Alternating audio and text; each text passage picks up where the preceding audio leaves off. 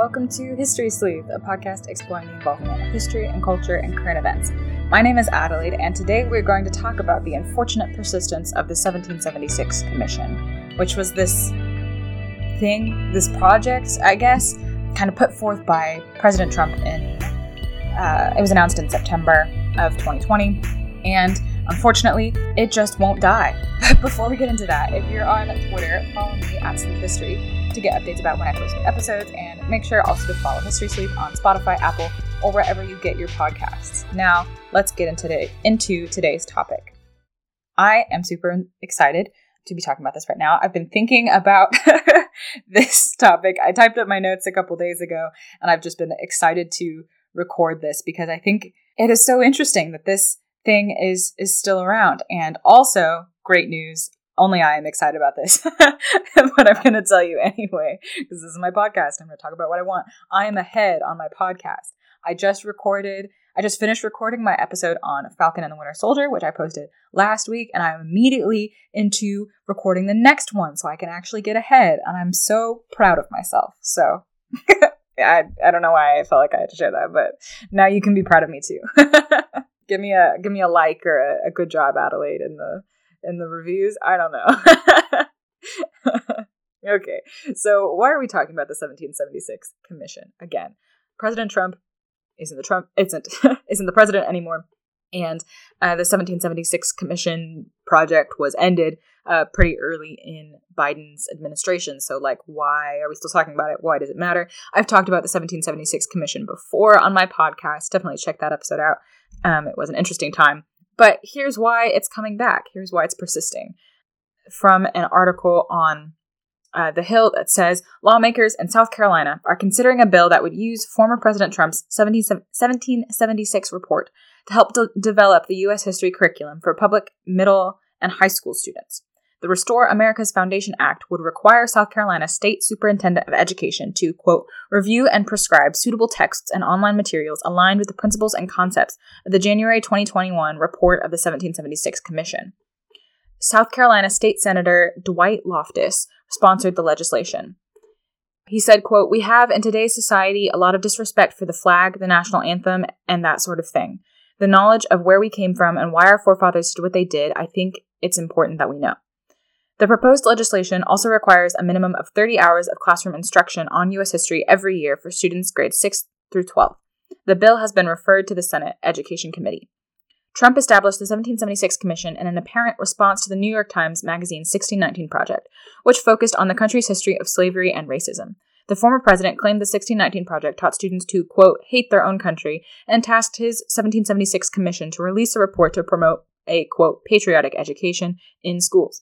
The report, which was released on Martin Luther King Jr. Day, criticized critical race theory and pushed back against critiques the founding fathers were hypocrites for defending slavery. The Trump administration called the report a, quote, definitive chronicle of the American founding and a, quote, rebuttal of reckless re-education attempts that seek to reframe American history around the idea that the United States is not an exceptional country but an evil one. Historical revisionism tramples honest scholarship and historical truth, shames Americans by highlighting only the sins of their ancestors, and teaches claims of systemic racism that can only be eliminated by more discrimination is an ideology intended to manipulate opinions more than educate minds, the report stated. Whew, that's a quote right there. Sorry, one more paragraph of this and then we'll talk. The report was sharply criticized by historians and civil rights groups, and President Biden signed an executive order shortly after his inauguration, rescinding the 1776 Commission. The Biden-Harris transition team earlier this year accused the commission of attempting to, quote, erase America's history of racial injustice. Wow. Already, we're starting off with a bang.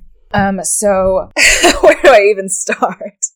I want to read a Wikipedia article about this too, and I want to read some of the 1776 Commission today as well. I've only looked at the first paragraph, and that's why I'm so excited, because I wanted to read it fresh on the podcast for the first time on the podcast.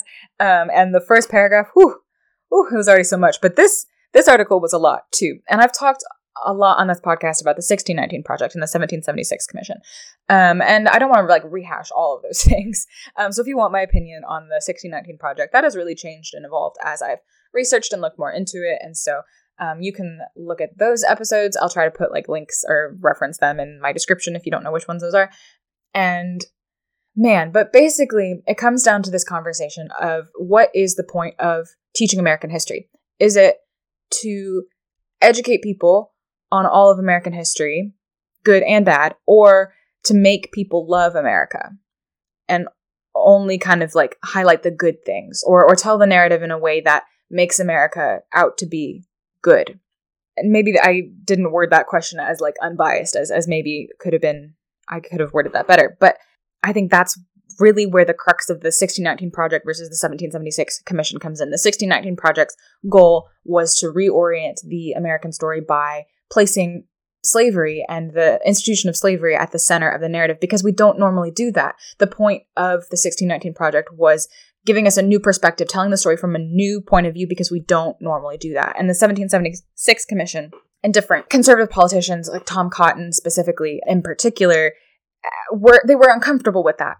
And that's something I get into. I think it's the episode Miseducation Persists in my Black History Month series earlier this year.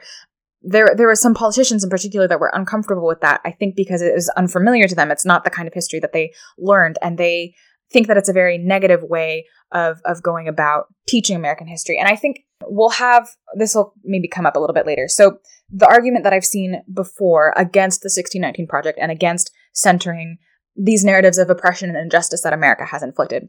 I've heard this before from PragerU videos that I've unfortunately watched and commented on in this podcast, and also the responses, like I've already said, the responses I've seen to the 1619 Project that are not related to the kind of like scholarship and history that they're doing. There is definitely fair criticism in that, but criticism related more to the perspective and the goals of the project are that we don't want to focus on only the negative things of American history and tell people that America is terrible and the worst ever. We don't want to act like America was the only country that ever did bad things and the only country that ever had slavery. And that's fair. I don't want to teach that either. I don't want to say that America is the worst, absolute worst country in the world and has done things worse than any other country. I think that kind of comparison game, everybody loses. That's not a good thing to play. I don't even want to start a conversation about which country has been the worst country in the whole world. That doesn't sound fun at all. And I would agree with the conservative politicians and critics of the 1619 Project in that sense. Like, no, we don't always want to tell the story of America as the worst country ever. But I don't think that's the kind of narrative that we often fall into. I think more often people will like to say America is the best country ever and has never done anything wrong, which is just as untrue as America is the worst country ever and has done everything wrong. We don't want to say America is the best or America is the worst. We're just a country full of people, flawed people, like every other country it's full of flawed people. And we can celebrate the things that America has done well while still acknowledging the injustices and oppression that America has caused. We can do both of those things because both exist. And when we refuse to acknowledge those injustices and those more difficult parts of American history, those historical tragedies, as I like to call them, when we refuse to acknowledge those, that leads to issues as well. And so the 1619 Project, in some sense, is a seeking to correct those issues and to say, like, hey, we carry these historical tragedies, and we don't often spend a lot of time mourning them or recognizing that they were bad. And I think it's really important that we do that. And that I totally agree with. So it's this hard tension. And I think I've talked too long on this point, but we have to have that balance between American exceptionalism is a problem, but also demonizing America is a problem. And we don't want to do either of those things. We want to educate people fairly and evenly about American history.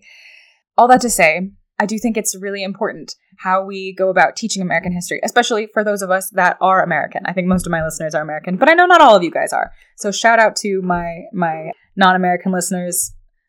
Our country is going to look like a bit of a disaster after this episode.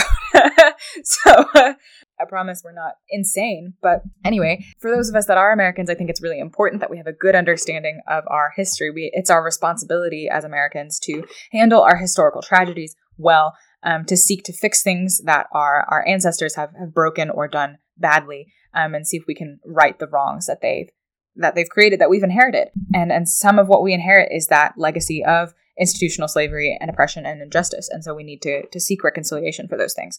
And I don't think reconciliation begins with not acknowledging that those things were ever broken or pretending like everything's fine. Pretending like everything's fine is not loving. And I would argue is not patriotic. These are all things I've already said on my podcast. I basically just gave you a summary of everything that I've said before.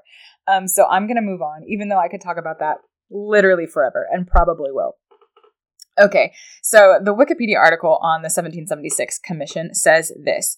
Trump first spoke of giving students a quote-unquote patriotic education on September 2nd, 2020. He reiterated his intention to establish the commission in a proclamation on October 6, 2020. The commission was conceived partly as a response to the New York Times 1619 Project, which explores American history through an African-American framing. Various federal laws prohibit the federal government from directly regulating school curriculum, which are determined by school districts under rules established by state governments. However, the federal government influences state and local decisions through funding.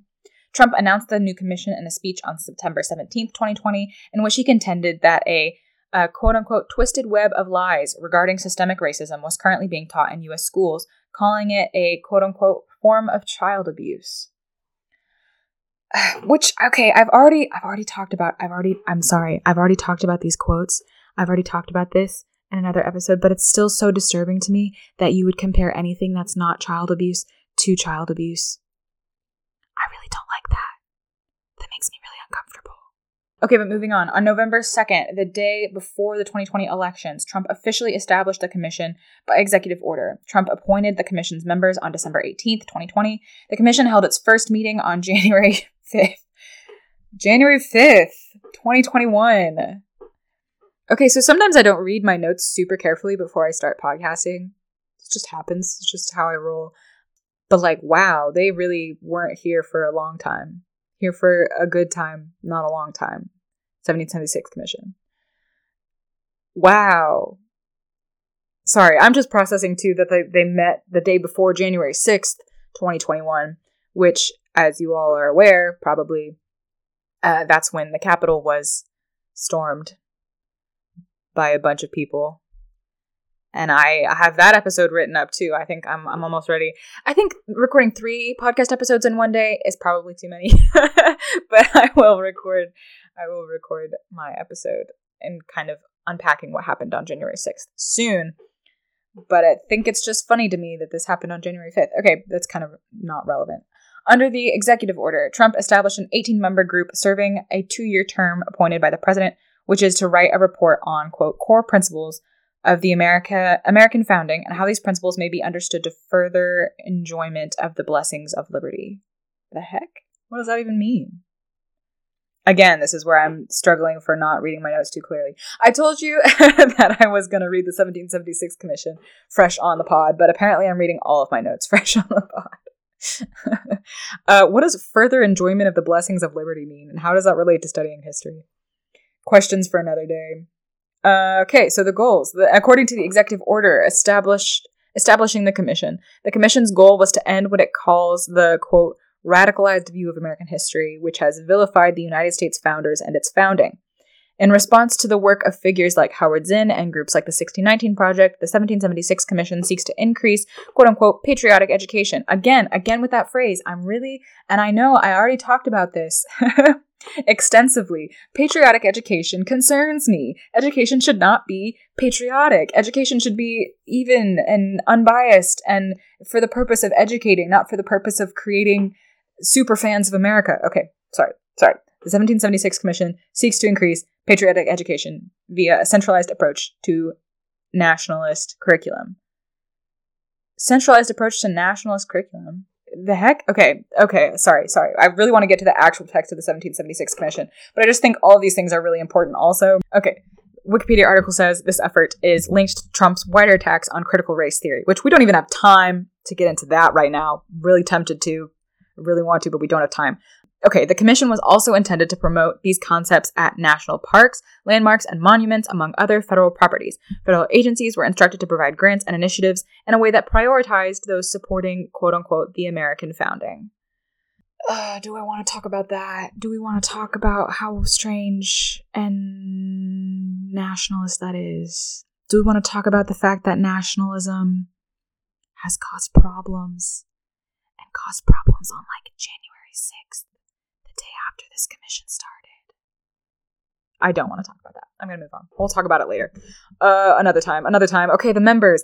Who are the members of the 1776 Commission? I can feel my brain cells dying as I read this article, and we haven't even gotten to the actual 1776 report yet, and my brain cells are leaving. This is a bad sign. Okay.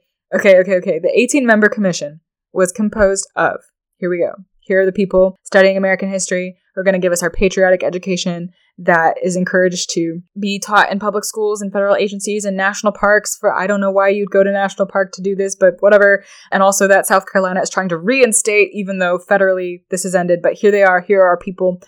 Conservative activists, politicians, and intellectuals. It included no professional historians of the United States. No professional historians. Again, I'm going to say it included no professional historians of the United States. And I'm not even going to comment on that. I'm just going to let you think about that. Trump appointed the commission's members on December 18th, 2020. I'm not going to read all their names to you. The commission released the 41 pages. Should I read all 41 pages on the pod? Should I do it? I might anyway. I might do it even if you tell me not to.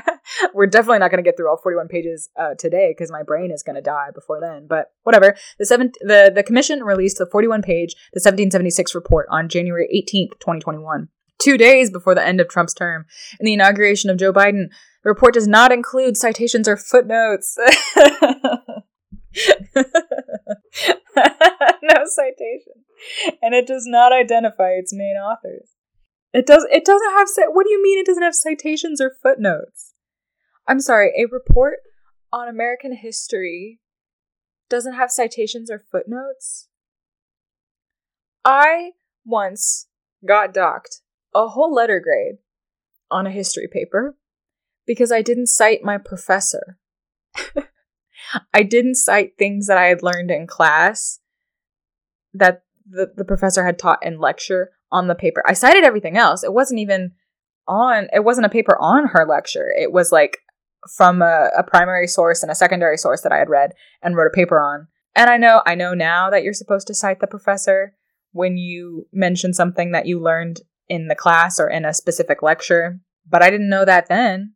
And I got docked a whole letter grade because I was missing one citation of like 6. And you're telling me the United States government published a 41-page report. Paper I got docked on was only like 5 pages. A 41-page report with no citations or footnotes. What kind of grade would they get from this? I'm really interested. I need to get one of my professors on this podcast and ask them, what grade would you give the 1776 report? Just kidding. I love my professors too much. I would not make them read this. Okay. Reading the rest of this Wikipedia article. Among other things, the document identifies progressivism and racism and identity politics as challenges to America's principles and likens them to communism, slavery, and fascism. It refers to John C. Calhoun as, quote, the leading forerunner of identity politics, end quote, and criticizes some aspects of the civil rights movement. The document also describes American universities as, quote, hotbeds of anti-Americanism, libel, and censorship, end quote, and criticizes feminist movements. It concludes with recommendations to promote positive stories and images of the country's founders at home, in schools, and the arts, among other things. Okay, nope. Moving on. Historians condemned the report, saying it was, quote, filled with errors. Who would have guessed? Filled with errors and partisan politics, end quote, and identified factual inaccuracies and a lack of scholarship, like the no citations. Okay, you guys, I love doing citations and footnotes. I know that's like weird and like nerdy of me, but I always enjoy writing papers with footnotes. Like, it's so satisfying because I will like go back through after I finish. Like, I'd leave comments and stuff as I go so I know what quotes I'm using are from where, and then I would go back through and do all the footnotes to make sure they're like formatted correctly. So it's like the last thing that I do on the paper, and it's like really satisfying to like have it all done and like put together and everything. So like the no footnotes thing is really gonna get me. It's really making me sad. I love footnotes and citations.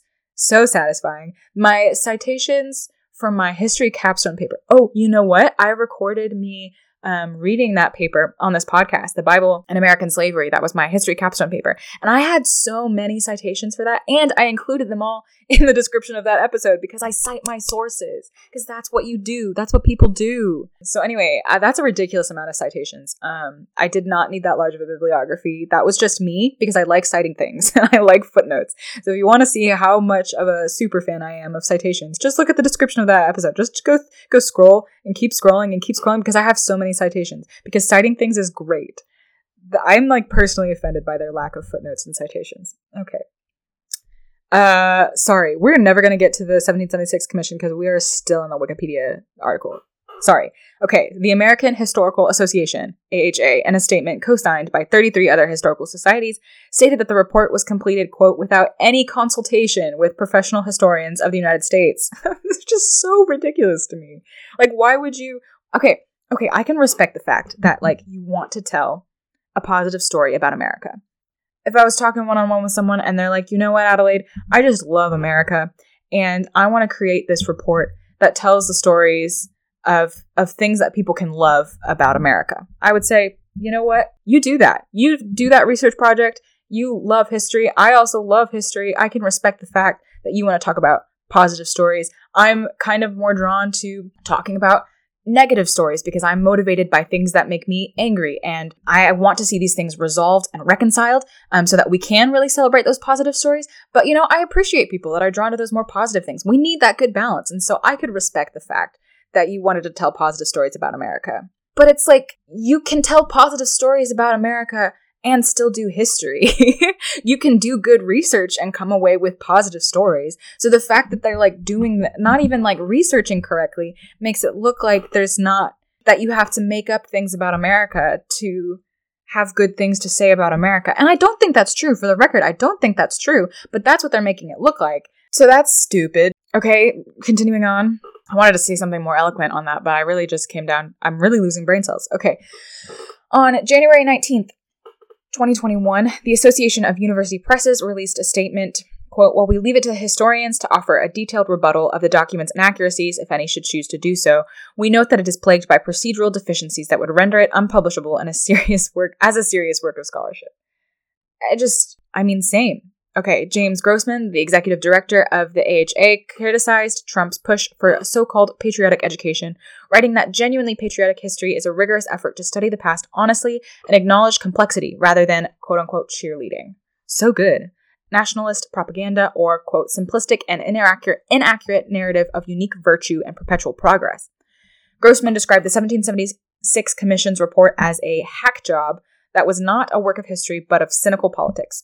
Grossman said, quote, this report skillfully weaves together myths, distortions, deliberate silences, and both blatant and subtle misreading of evidence to create a narrative and an argument that few respectable professional historians, even across a wide interpretive spectrum, would consider plausible, never mind convincing. That's Grossman. Honestly, I should end there.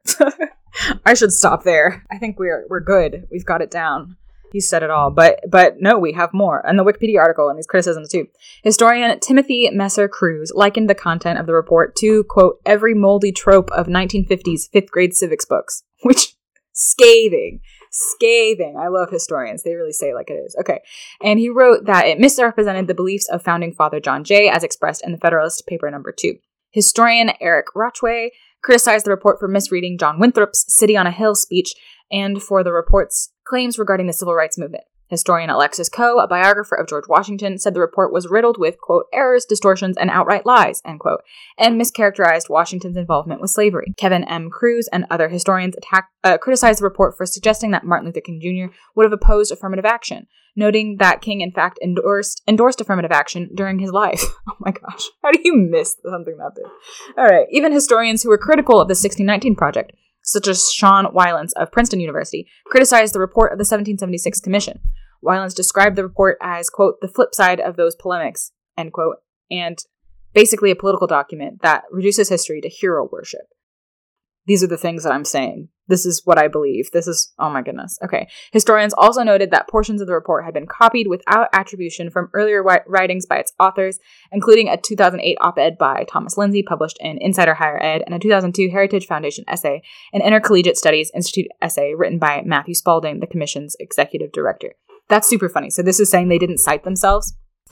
I've talked about this. I remember, not on my podcast, but like with people in the history department, like if you use something that you already wrote for a paper for a different class and you want to use that in a paper for a new class, like, do you have to cite yourself? And you do. In real life, it's like if you publish a paper and then you use your research and stuff you've already wrote in another paper, you need to cite yourself. And it seems like a silly thing because it's like, I wrote that, like, I can't plagiarize myself, but you actually can plagiarize yourself. So this is like a little niche thing, but yeah, you should cite yourself. That's really funny. They did no citations, so I guess I wouldn't expect them to cite themselves if they didn't cite anybody else either, but that's really funny that they bring that up too. Commentator Eugene Scott criticized the commission's report for suggesting, quote, that identity politics is something unique to those outside the Trump administration. That's fair. That's very fair. Scott writes that Trump's rhetoric and Trumpism, quote, has been rooted in identity politics, end quote, specifically a prioritization of demographic groups that are, quote, largely white, Christian, and appealing to traditional gender norms, end quote. Writing for Slate, Rebecca Onion described the report as, quote, a screed forwarded by a fox-poisoned ant, one that might best be politely ignored, end quote.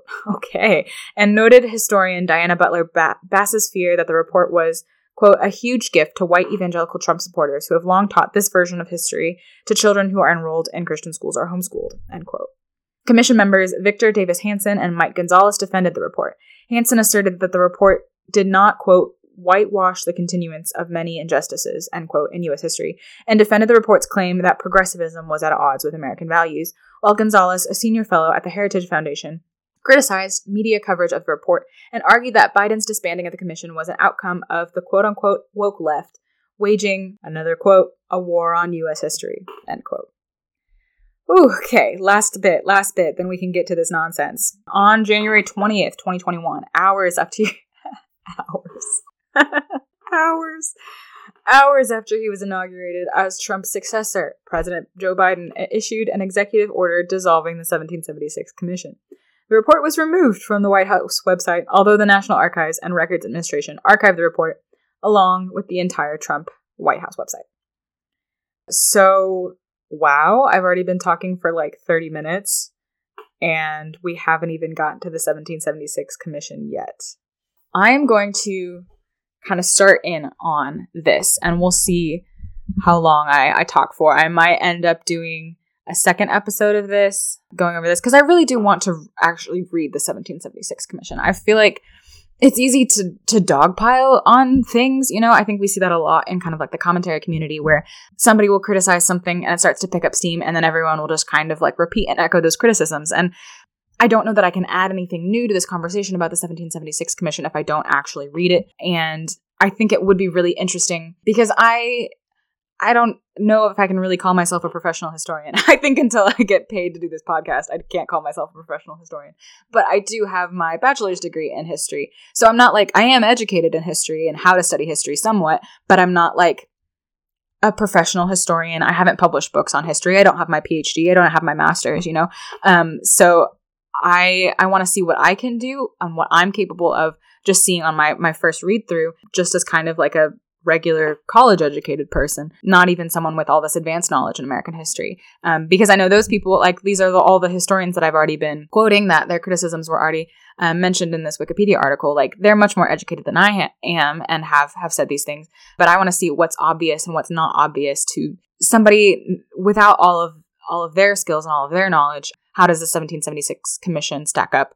Is it similar to what I learned in school? Is it different? Those sorts of things. So that's why I really want to read it. Kind of what sticks out to me, though, so far in all of this is like lots of people have criticized the 1619 Project. I've criticized the 1619 Project. It's not perfect. It's not like well done history in a sense. I think their motivation to center the story of Black Americans as the story of America, I think is really good and really powerful. And I've already outlined that in other episodes. I know I've said that a lot. I feel bad about like rehashing these things over and over again, but like it keeps coming up. Yeah, I think the 1619 Project is interesting. It does have its flaws. And I feel like if you were going to create this like rebuttal to the 1619 Project, that you would seek to do better, you know, than what you were comparing yourself to. Especially looking at all the criticisms that the 1619 Project got, not even looking at like the actual content, but like how they went about that content. It's history written by journalists, and so their essays and things are more up to par with what journalists do rather than what historians do. And historians, I think, are a little bit more... Okay, I don't want to be like rude to journalists, and I do think their work is super important, as well as I was even talking about in the last episode of History Sleuth, right before the podcast. I just for you it's been a week, but for me it's been like 30 minutes since I was talking about this. But the Tuskegee experiment was exposed by journalists, and so that's not the first time something like that has happened in history. I think there are a lot of really important moments in just history as people where like journalists expose these things and bring to light these historical events that we haven't heard of before and we need to do something about. And so I think the work of journalists is really, really important. But also I think as far as like writing style goes and content, that historians are more detail oriented and a little bit more thorough with their sources, because we have primary sources and secondary sources and a wide variety of things. We're not trying to catch something happening in the moment, but we can take as much time as we need on a certain period of history. Even as we get farther and farther away from that moment of history, it doesn't become more irrelevant because people are always studying like every area of history. So I think there's just a little bit more thoroughness, maybe I would say. Not that journalists aren't thorough, but there's just a different kind of way about writing historical work. And so I feel like all that to say, I feel like the 1776 Commission should have looked at those criticisms of the 1619 Project and say, okay, we're going to use historians and we're going to be super thorough and we're going to go about this from a history perspective instead of a journalist perspective and trying to make an argument. Like the 1619 Project is definitely trying to make an argument. They're trying to argue that the institution of slavery still affects what America looks like today. And so they go about using history, as I said once, using history as a kind of prop to make that argument. And so I would think that the 1776 Commission would look at that criticism and say, okay, they used history as a prop. People didn't like that, so we're not going to do that. We're going to make our point against theirs, and we're going to make it better than they did. That's what I would do if I really was so heated against the 1619 Project. I'd be like, okay, I'm going to do a history thing, and I'm going to do it better. But that's really not what the 1776 Commission did. What I've kind of taken away from this, just reading this Wikipedia article so far, is like, they almost did worse than the 1619 Project. You're telling me no citations, no footnotes, no historians were even consulted? For the 1619 Project, like, historians had their criticisms, but they were at least consulted and given the opportunity to give corrections and criticism to the 1619 Project. But you're telling me that didn't happen at all for the 1776 Commission? And, like, sure, they didn't have a ton of time. This only was established in, like, October of last year and disbanded in January of this year. That doesn't even, that gives them less than a year to do anything. But, like, surely you wouldn't publish something without getting comments from historians or pulling it through historians. Surely you wouldn't publish something when you don't even have anything to cite. I guess you do, you just haven't cited. I don't get it. I guess I don't get what their goal is with this, because they didn't create like a legitimate piece of history. It's not like you can't not do history and then call it history. Like, there's a way you're supposed to go about things. There's a way that things are researched and studied. History is not just writing whatever you want and then declaring it to be true. That's propaganda. That's not history. And that really seems like what they've created here is propaganda and not history. So all that to say, let's read a little bit of the 1776 report. I can already tell that this is going to get split up into 2 episodes, so just prepare yourself for that at some point. My editing self will come back in here and move us along, but let's read some of the 1776 Commission's report. I'll put the link to it in my description if you also would like to lose brain cells. Okay, there are, how do you read Roman numerals? 6 sections with different chapters in each section, and then a conclusion, and then like 4 appendices, right? That's how, I don't know which one it is. Yep, and it's 40 whatever pages long, so let's just start with the introduction. In the course of human events, there have always been those who deny or reject human freedom, but Americans will never falter in defending the fundamental truths of human liberty proclaimed on July 4th, 1776. We must always hold these truths. So, oh my goodness. So we're starting off strong, even from like, I'm not here to dogpile on the 1776 report or to be nitpicky. that's not my goal. I don't want to criticize this just for criticism's sake, but I do genuinely have things to criticize them on. And I do, we can do this with the 1619 Project as well. I don't think I've gone through and read stuff from them, but I'm more than happy to do that as well. And I will be just as critical and just as hard with them or anything else that we go through on this podcast. But listen, starting off your paper, your report with two absolutes, always and never, in the same sentence is not typically what it's. If I did that in a paper for college, English or history class, I would get counted off because you just don't do that. You should never, to use an absolute, use absolutes. What is it? Only the Sith deal in absolutes. Telling you, the facts speak for themselves. Just kidding. I did not mean to call them Sith. It's also a very dramatic way to start this off. So this tone that we're starting the 1776 Commission with is we're talking about human freedom and the fundamental truths of human liberty that were proclaimed apparently on July 4th, 1776, which I would assume they mean the Declaration of Independence, right? I haven't looked stuff up. This is just me kind of flying off the cuff here. I would assume they're talking about the Declaration of Independence, but I believe the Declaration of Independence was signed on July 2nd and July 4th. I know this because my birthday is July 2nd. I know. I'm I'm really patriotic, honestly. I like to joke that the 4th of July celebrations are actually for my birthday. That we do fireworks every year for my birthday. And I always have a patriotic themed birthday party because I'm so patriotic, but that's a tangent. So what I mean to say is what was proclaimed on July 4th, 1776. Well, nothing was proclaimed. Something was signed on July 4th, but it was also signed July 2nd, and it was written presumably before those days. So you're already kind of following me here. So, and then this last sentence of this paragraph says, we must always hold these truths. So already they're setting out the purpose of this report, of this paper, holding on to truth, the fundamental truths of human liberty is the goal here. And so this is hard because these are all very abstract concepts. And so this means certain things to certain people in the more conservative demographic that they're going for. The ideas of human liberty or liberty in general, I think, is kind of this, not a code word, but it means specific things to conservatives. It's this talking point. And yeah, and so this is kind of hard for me to break that down, break that apart, what they're really saying, because I know that it's written by politicians for certain people with certain political beliefs. So I'll just keep moving on from that. But that's not something that you do in a history paper, I guess. And the 1619 Project has the same flaws.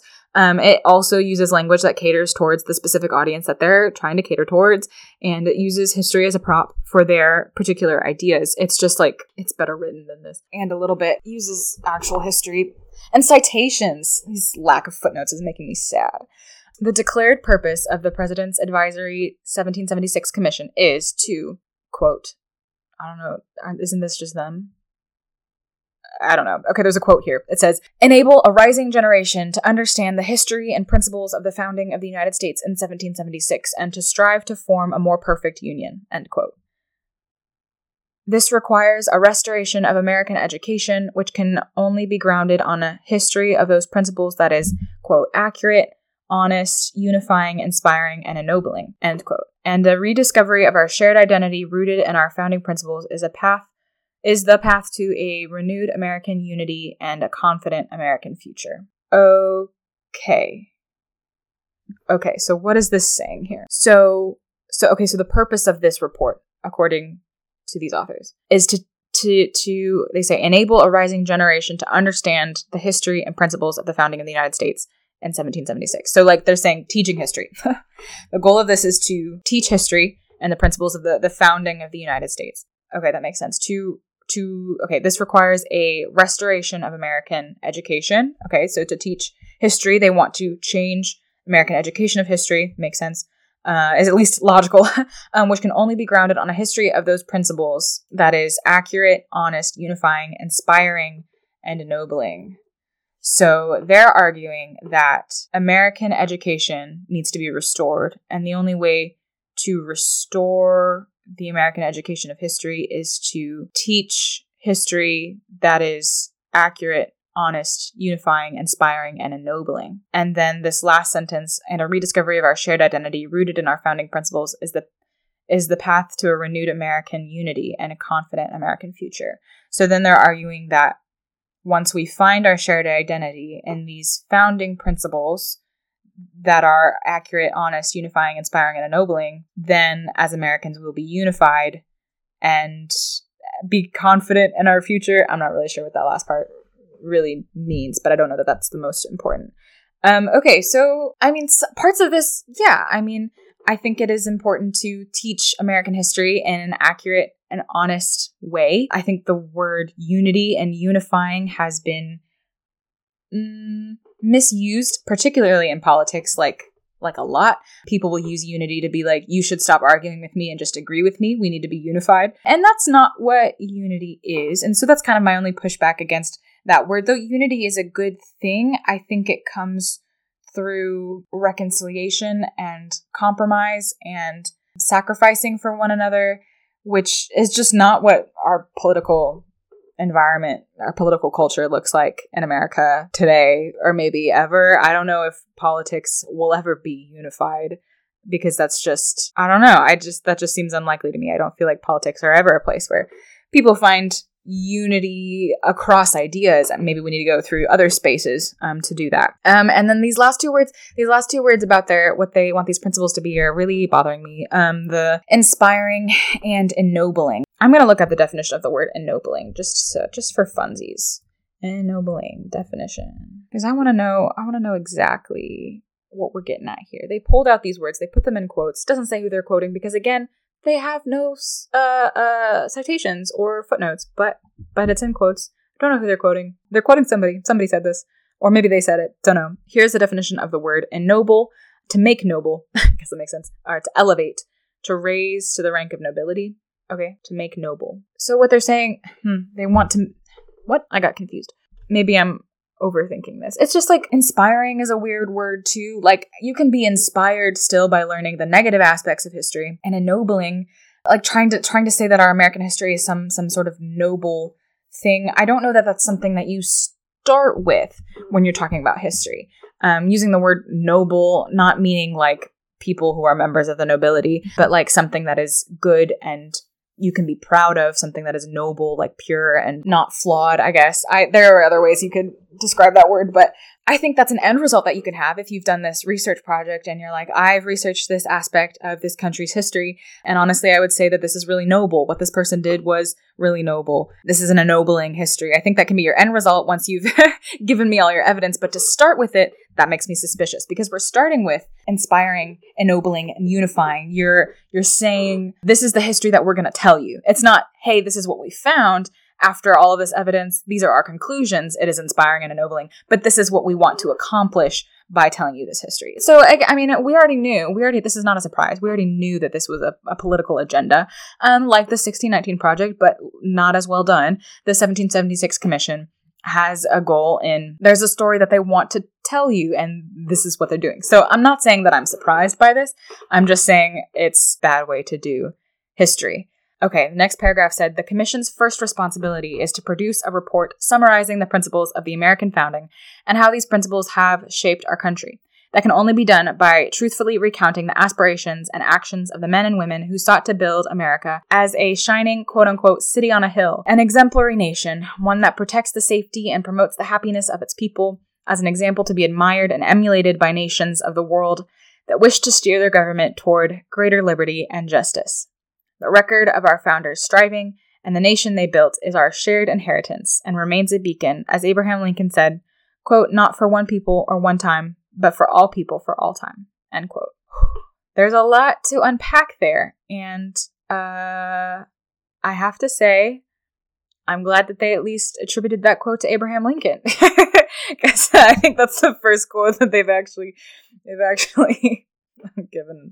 given to somebody. Hey, this is Editing Adelaide. Sorry to cut in real fast, but I just wanted to correct this point because I've been doing some research for the next episode, and I'm going to kind of dive into more of the 1776 Commission and actually research some of it. And I'll talk about this in this episode, but this quote is actually not from Abraham Lincoln, or if it is, it's not from any document or speech that I can find. So I would like to just, take back my excitement that they are actually citing something here, because I think this might be a fake quote, but, stay tuned and definitely check out next week's episode to hear more on that. Anyway, back to Recording Adelaide. We're only 3 paragraphs in and my brain's dead. Cool. So this is a good example of American exceptionalism, which is this kind of rhetoric that tries to say, America is special, we're better than everybody else, and we're special, and we're really good, and everybody should be just like us, which is not patriotism, I'd like to say.